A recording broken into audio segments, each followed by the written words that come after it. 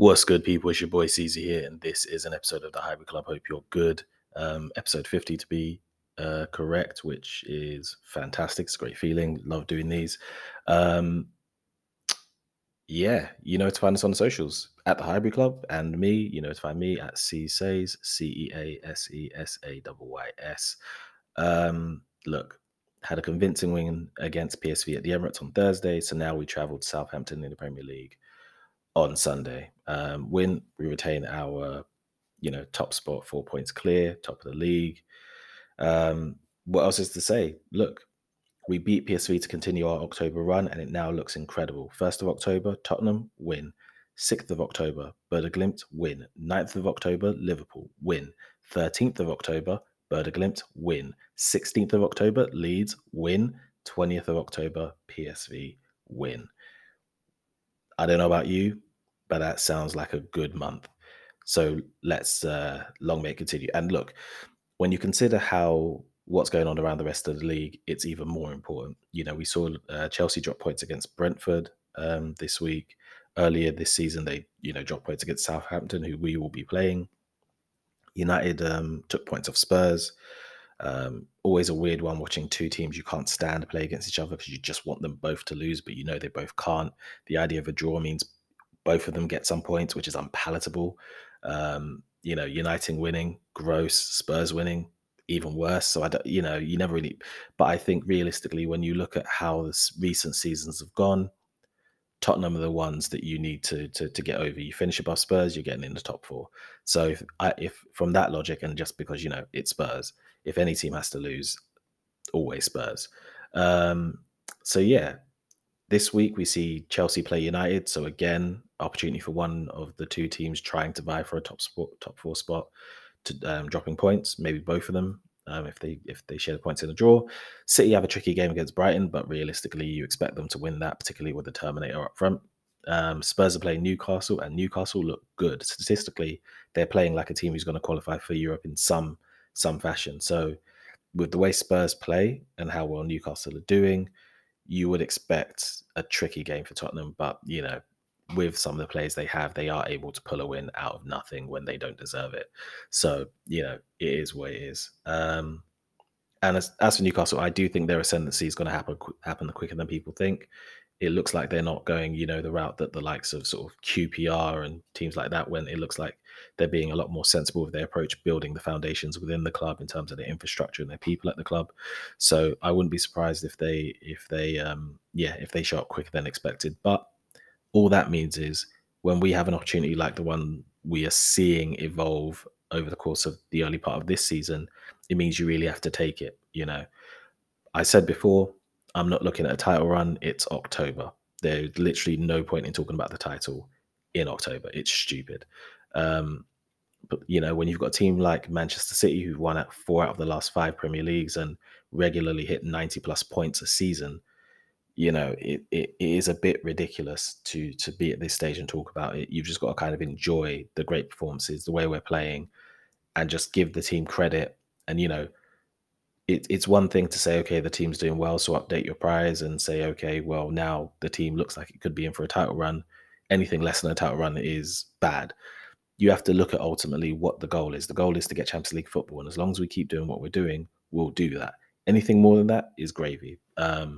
If we get to April and we're 4 points clear of City, we can start talking about it. But till then, City are the type of team that can win 20 games back to back. So, there really isn't any point in even thinking about that. But what we can do by winning is stay 4 points clear at the top for another week. And that's all we got to focus on. And we do that by beating Southampton. And this is a Southampton team that is in a bit of a tricky place. Now, Southampton are chaos energy brought to life. They are a team that can beat anyone on their day. And I mean anyone. But they could also get absolutely pumped.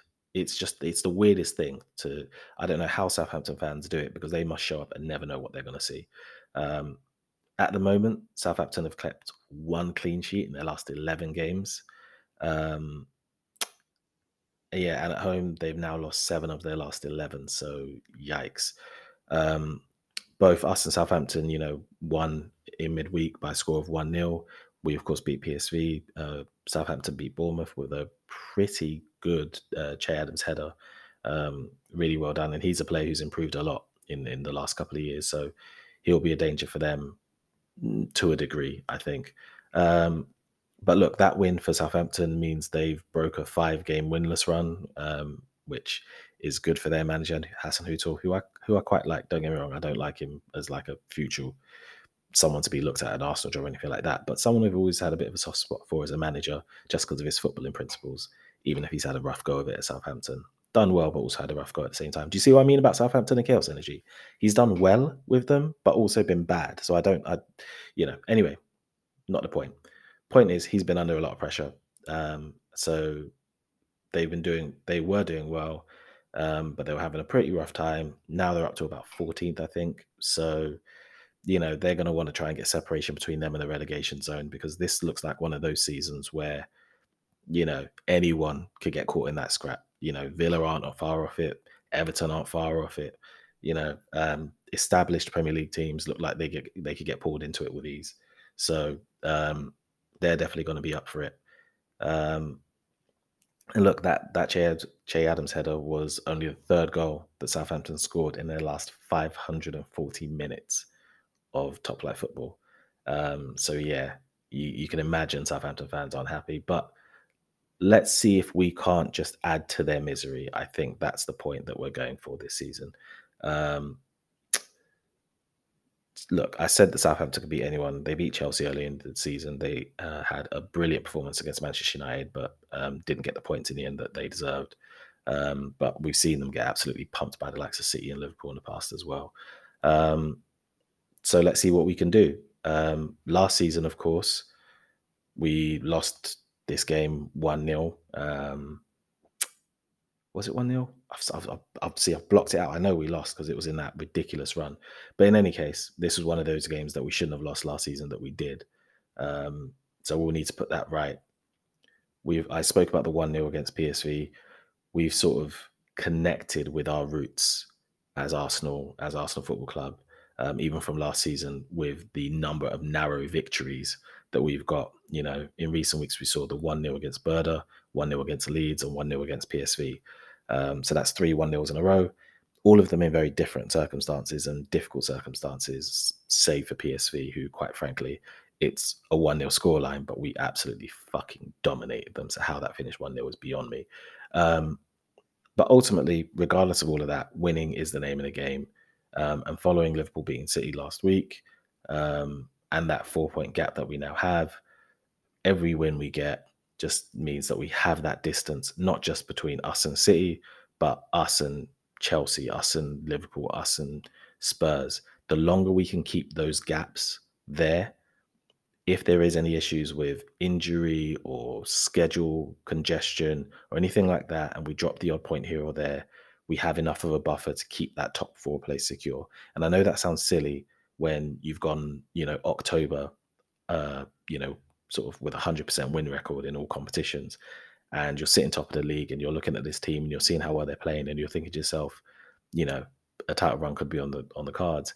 We have to be pragmatic and go game by game. And so all I'm thinking is, for every win we get, for every point we get, for every bit of separation we get, that means we're closer and closer to achieving our goal early and earlier in the season. And once we've done that, then we can look at whatever else there is to do. So that's how it is in my head. So that's what I'm thinking about. And look, this is our best start to a Premier League season ever, in Premier League history. So we're doing something right.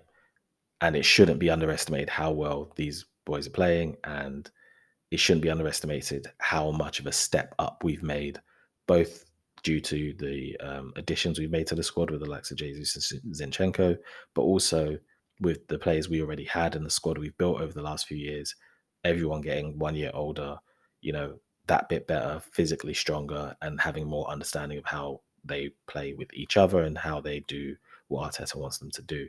So everything is sort of coalescing into a bright and wonderful future. So we just have to kind of keep it going. And we do that by focusing on the game in front of us, which is, of course, is Southampton.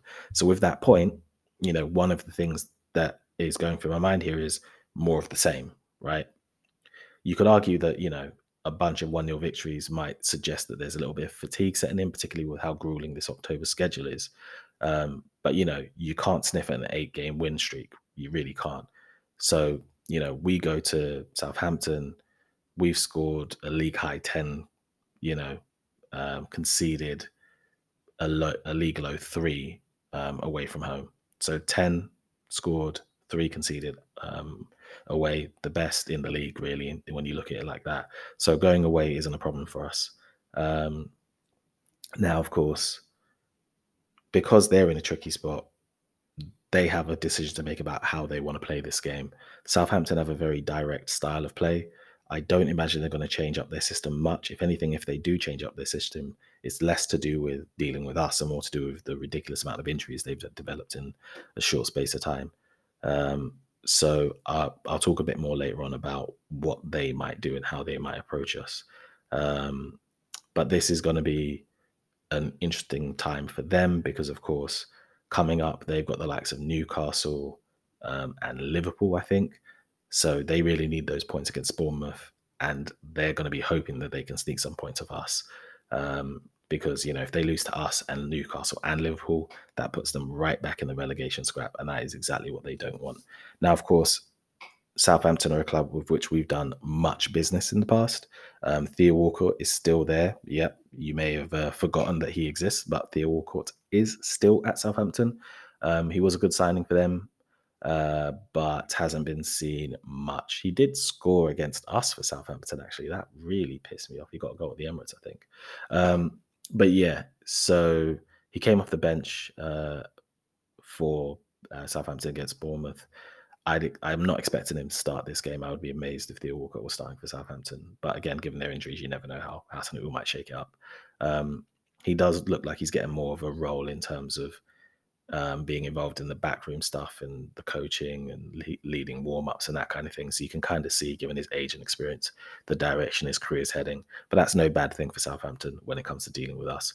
But ultimately for us, really, this is just about more of the same. Head down, play your play, stick to the positional play principles, attack those 5 channels, move the ball around, and this Southampton team will give you chances. They just will. It's a young side.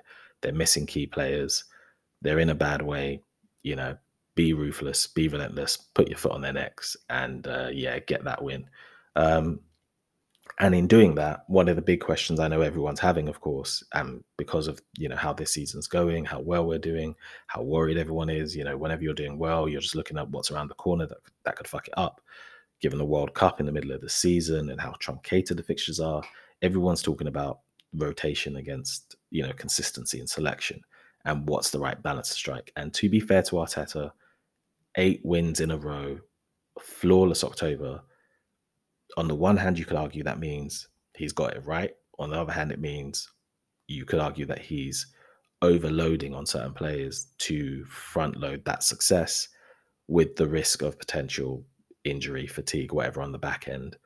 And, maybe he's thinking, get the wins early, put as much distance so that if something happens on the back end of the season, we've built up enough of a gap that we can weather that storm and still achieve our aims. You never really know, really. I don't really think he's thinking in those terms if you listen to him. And I think with Arteta, he's a very straight shooter in terms of what he says in press conferences. He's had 1 or 2 moments where he's just talking absolute nonsense. But for the most part, I think he's a pretty straight shooter. If anything with Arteta, it's the things he doesn't say that gives you a bit of insight into sort of where he's being a bit, where he's trying to be a bit crafty. But listening to him talk, it sounds to me like he's just thinking you send the team out that you think is best equipped to win the game in the circumstances, and you get as many points as you can, and that's it. And you just focus on one game at a time. And I can kind of believe that's the approach he's taking. He named a strong side for the PSV game, which I think tells you that he wanted to get the job done on that night in terms of guaranteeing qualification to the group stage and putting us in the driver's seat for that top spot, which we need to avoid an extra set of fixtures in February, playing the team parachuting in from the Champions League. He started the game with the likes of Xhaka, Bukayo Saka, Gabriel Jesus. All of them started. Gabriel, of course, was in the starting lineup as well.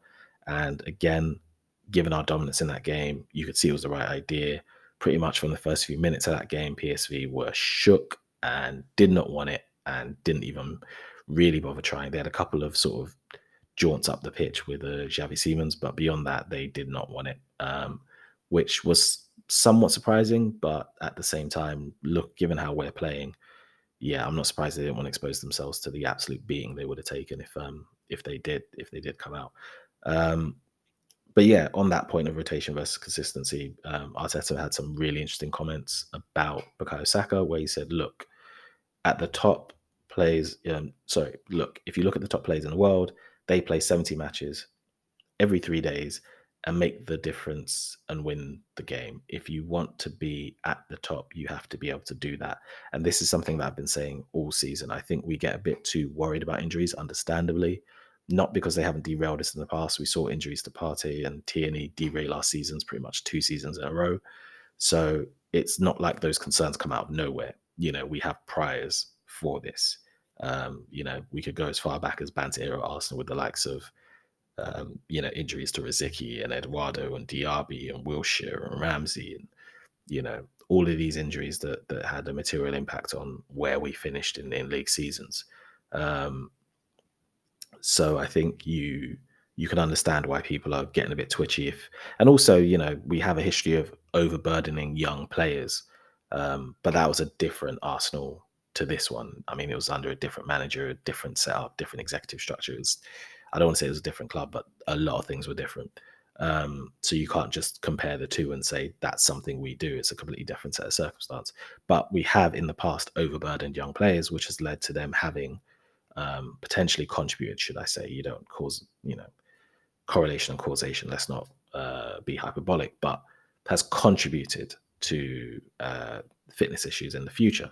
So again, it's understandable that people have concerns. My personal feeling is we want this team to be Champions League level. We want to push for a title run.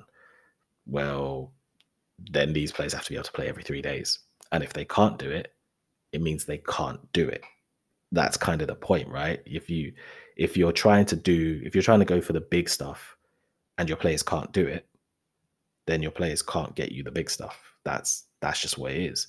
So you can't look at these players and go, look how much potential they have, but then not play them because you want them to fulfill their potential, because the only way they fulfill their potential is by playing the games. So it's one or the other, right? You're not gonna push for a title challenge, or you're not gonna play Champions League football if Marquinhos and Reece Nelson are starting Premier League matches on a regular basis. It's just not gonna happen.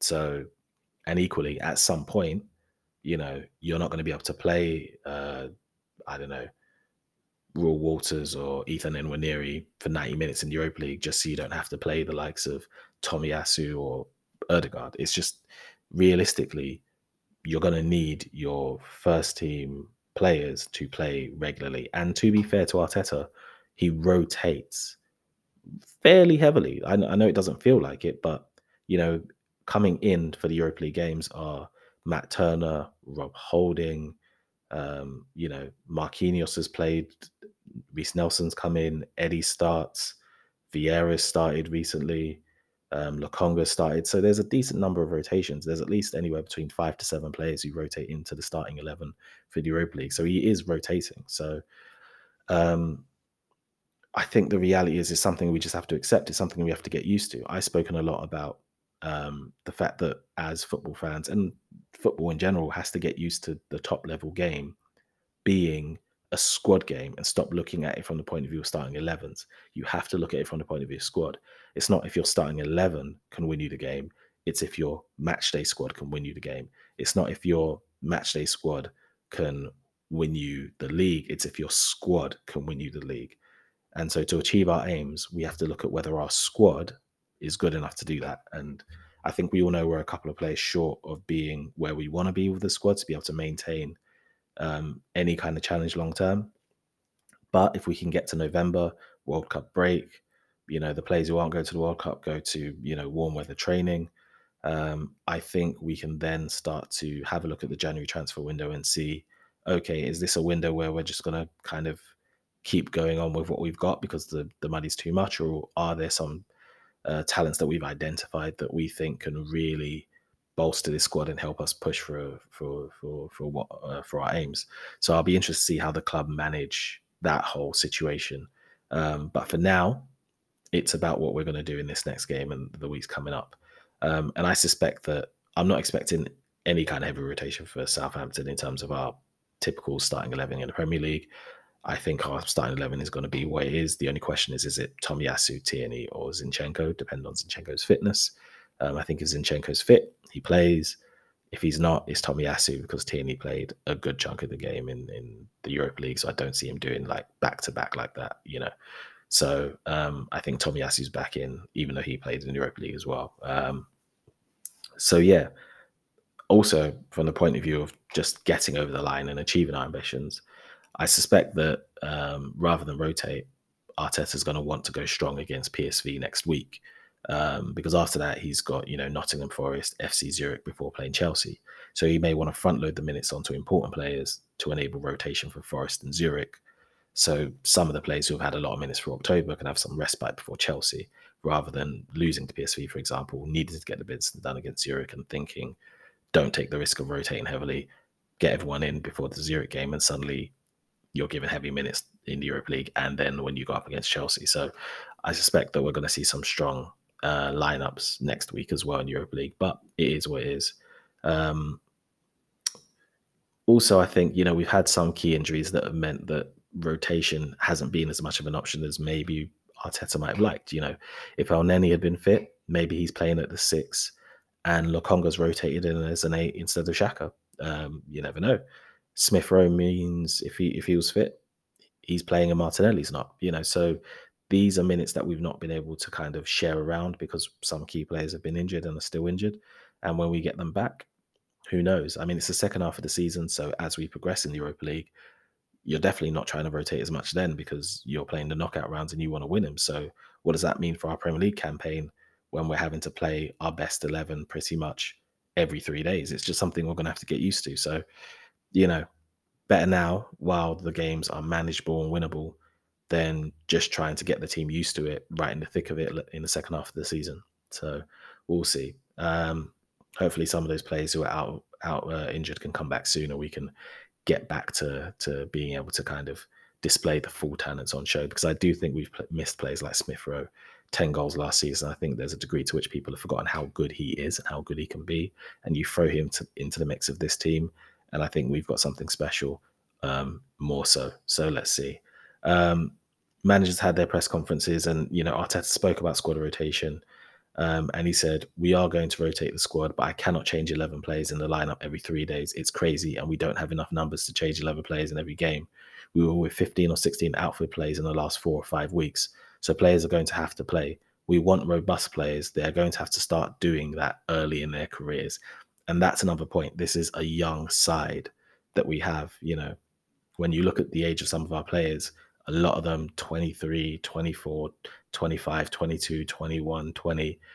There are, you know, we've got Xhaka and Partey sort of 29 or 30, or maybe even 30. Xhaka's birthday gone by? I think they might both be 30.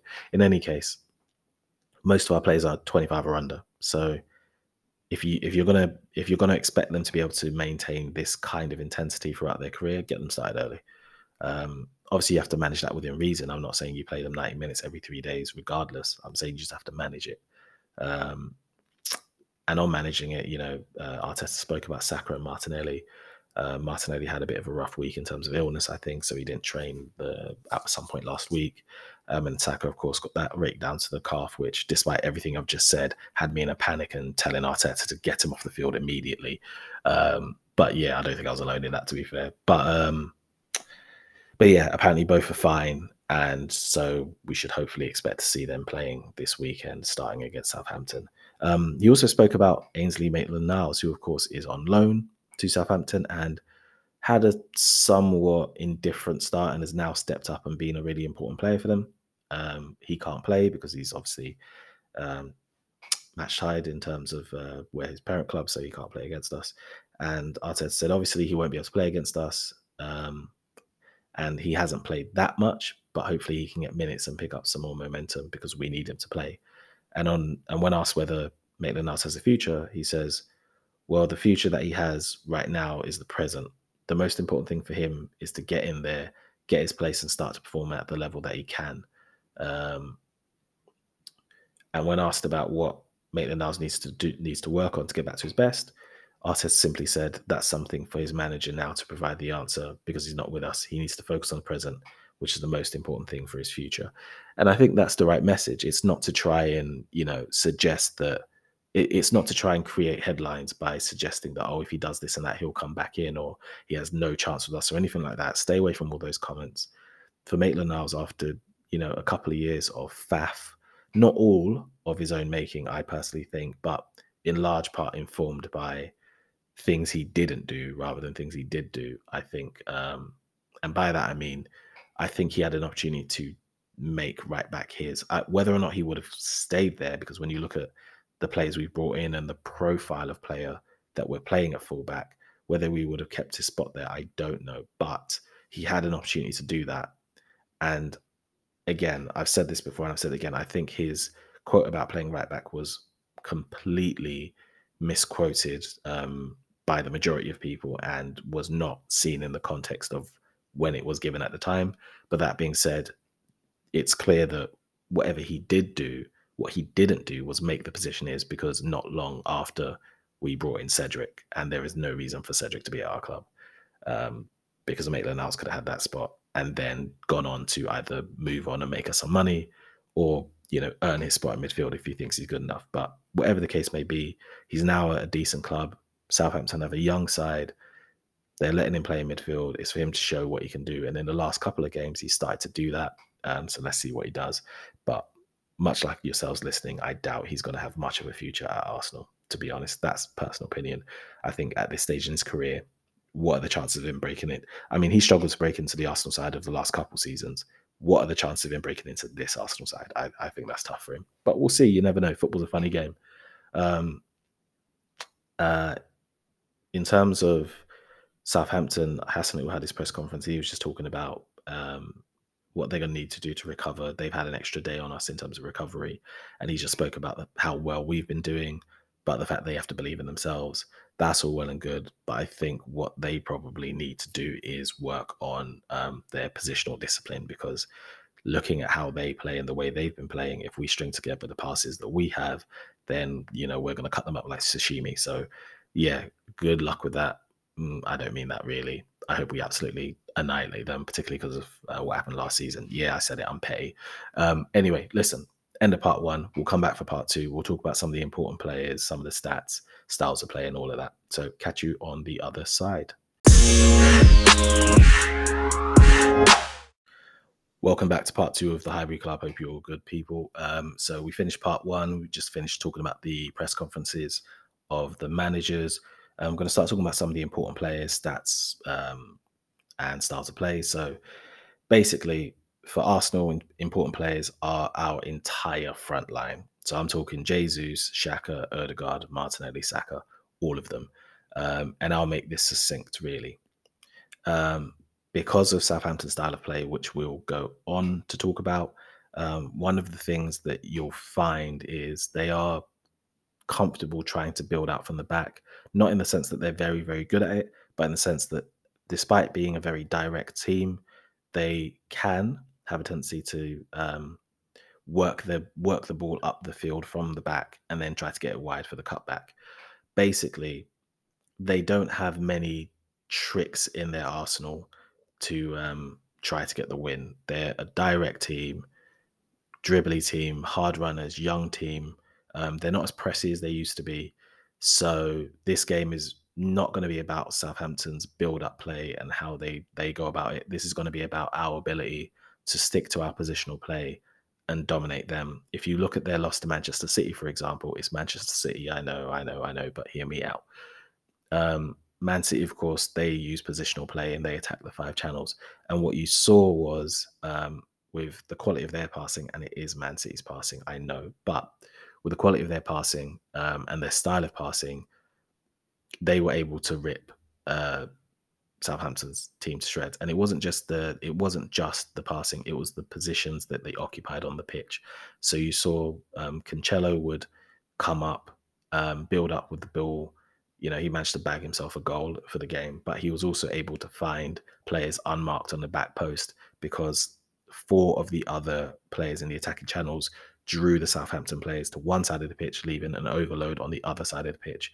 And because they have a young side and their defense isn't great, um, their positional discipline was non-existent. And so, City had the overload. I think with our style of play, don't be surprised to see some of those big switches when we move them about, get them to sort of follow our players in those attacking channels. And then you might see Martinelli have an overload on the left, or you might see Saka have an overload on the right.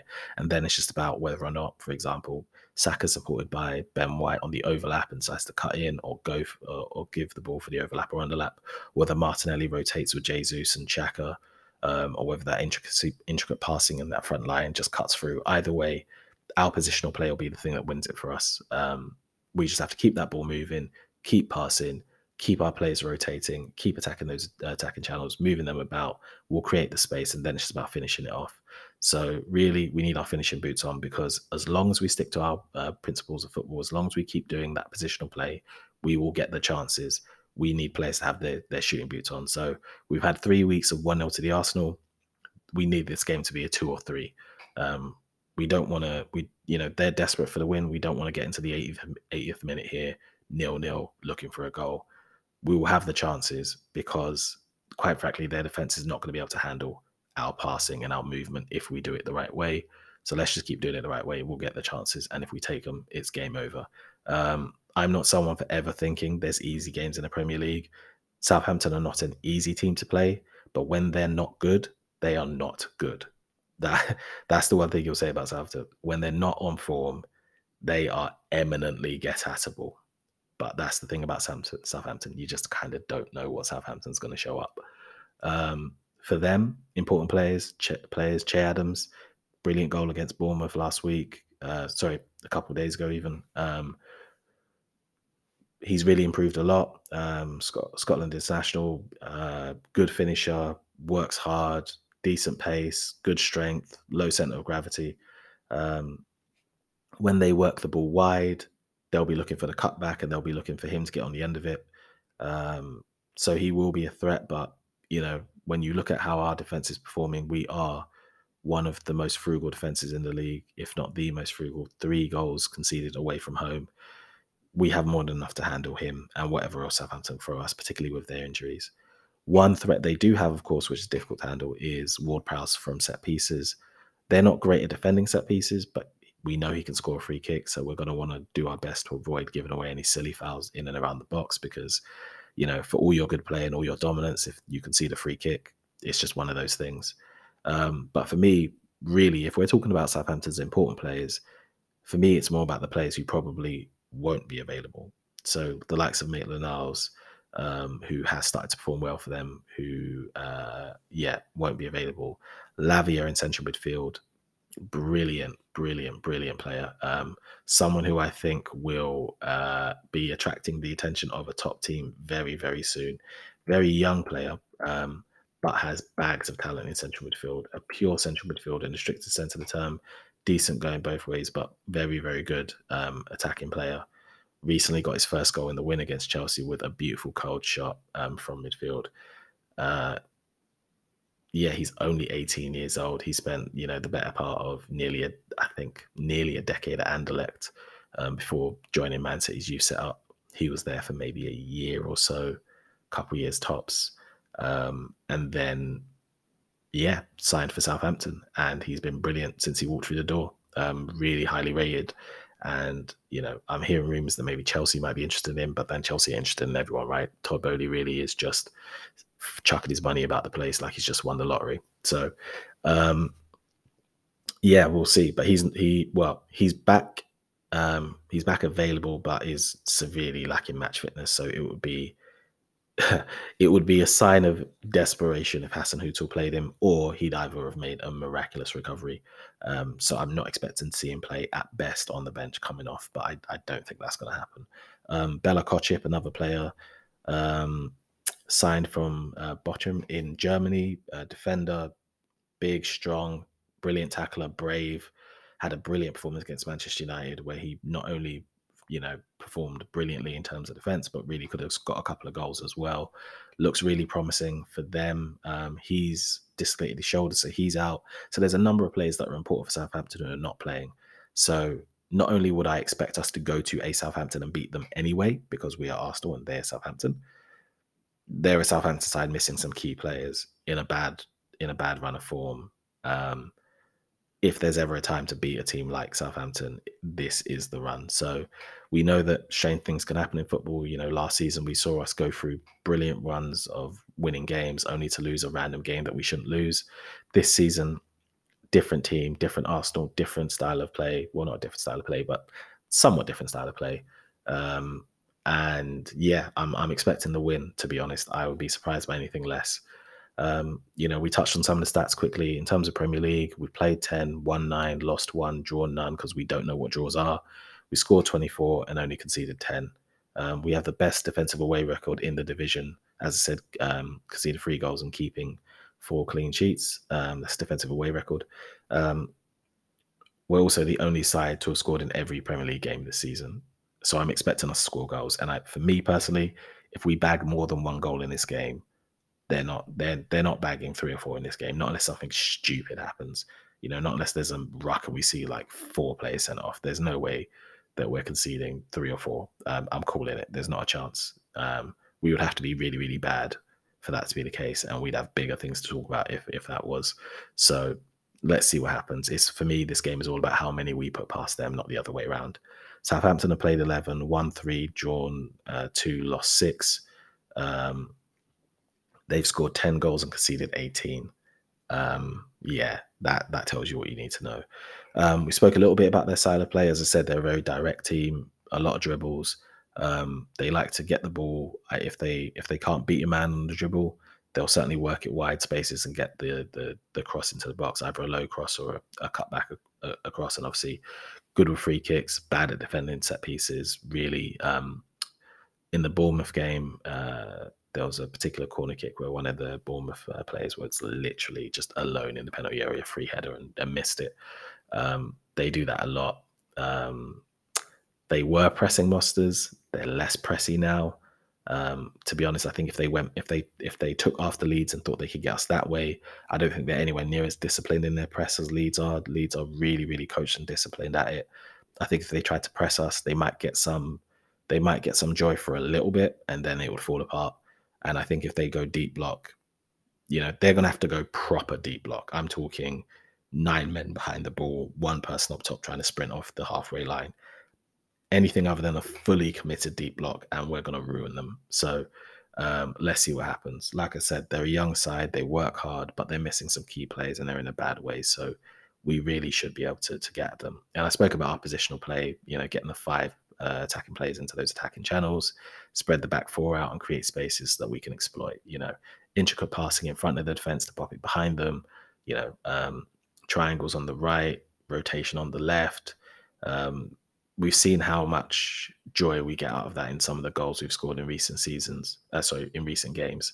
So more of that, more of the same. Keep the passing intricate, keep it accurate. Don't lose the ball in central spaces for them to counter. With the way our fullbacks invert in midfield and our centre backs provide support, we can really overload the midfield central areas to retain the ball and build up, and just put them under constant pressure. So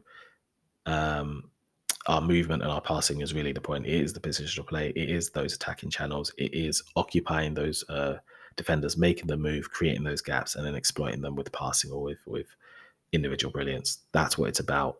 Like I said, if we were to not pick up the win, I would be surprised. And I think this is where we have to put the 1-0 to the Arsenal run to the end and put 2 or 3 past them. But a win is a win. Give me a 1-0 and I will take it with a smile. I certainly am always grateful for my dinner, whether it be, grade A gruel or caviar. I'll take wherever I can get as long as I get my meal. And Southampton are very much a munch, so we need to get our fill. So in terms of lineups, spoke about the Southampton situation. They're without Walker-Peters, who got injured against Bournemouth, without Bella Kotchap, as I've said. I think Livramento is out as well. Obviously spoke about Lavia, who would be unlikely to start given long-term hamstring injury. no Maitland-Niles, of course.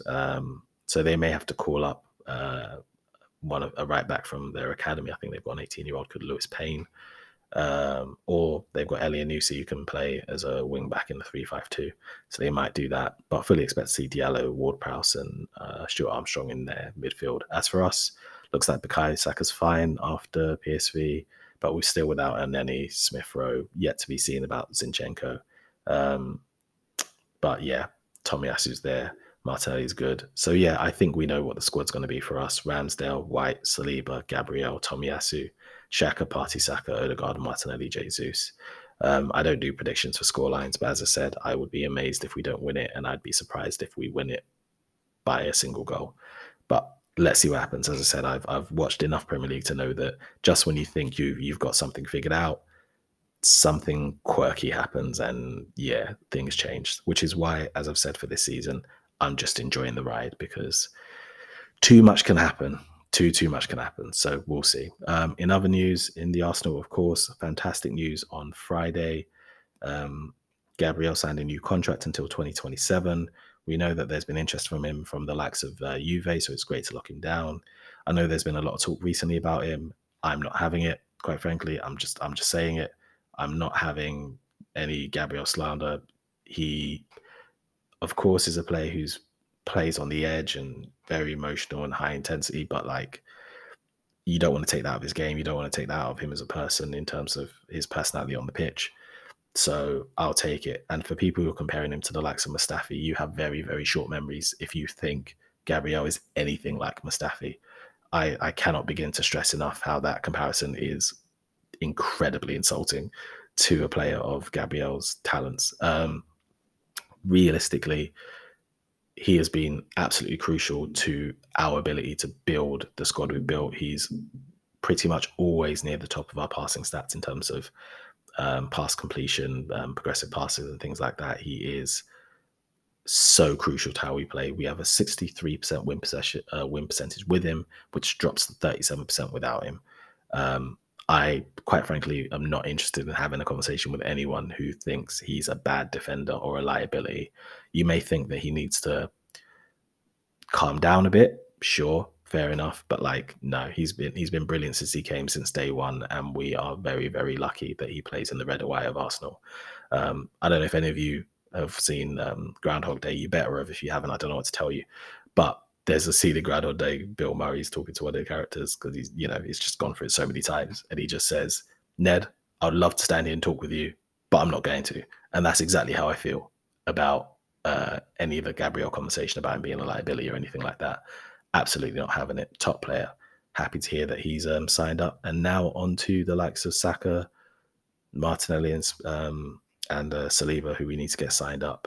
I'm pretty confident about signing all three up, to be honest. Saliba's the only one that, I'm a little less certain about, shall we say, simply because, we're getting to that stage where he could have 1 year left on his deal and he's going to have options, right? He could go to the World Cup and has a very good chance of lifting it with France if he does well. So he might want to see what his options are, but I don't see any reason why we wouldn't be able to lock him down. He's having a great time. We're top of the league.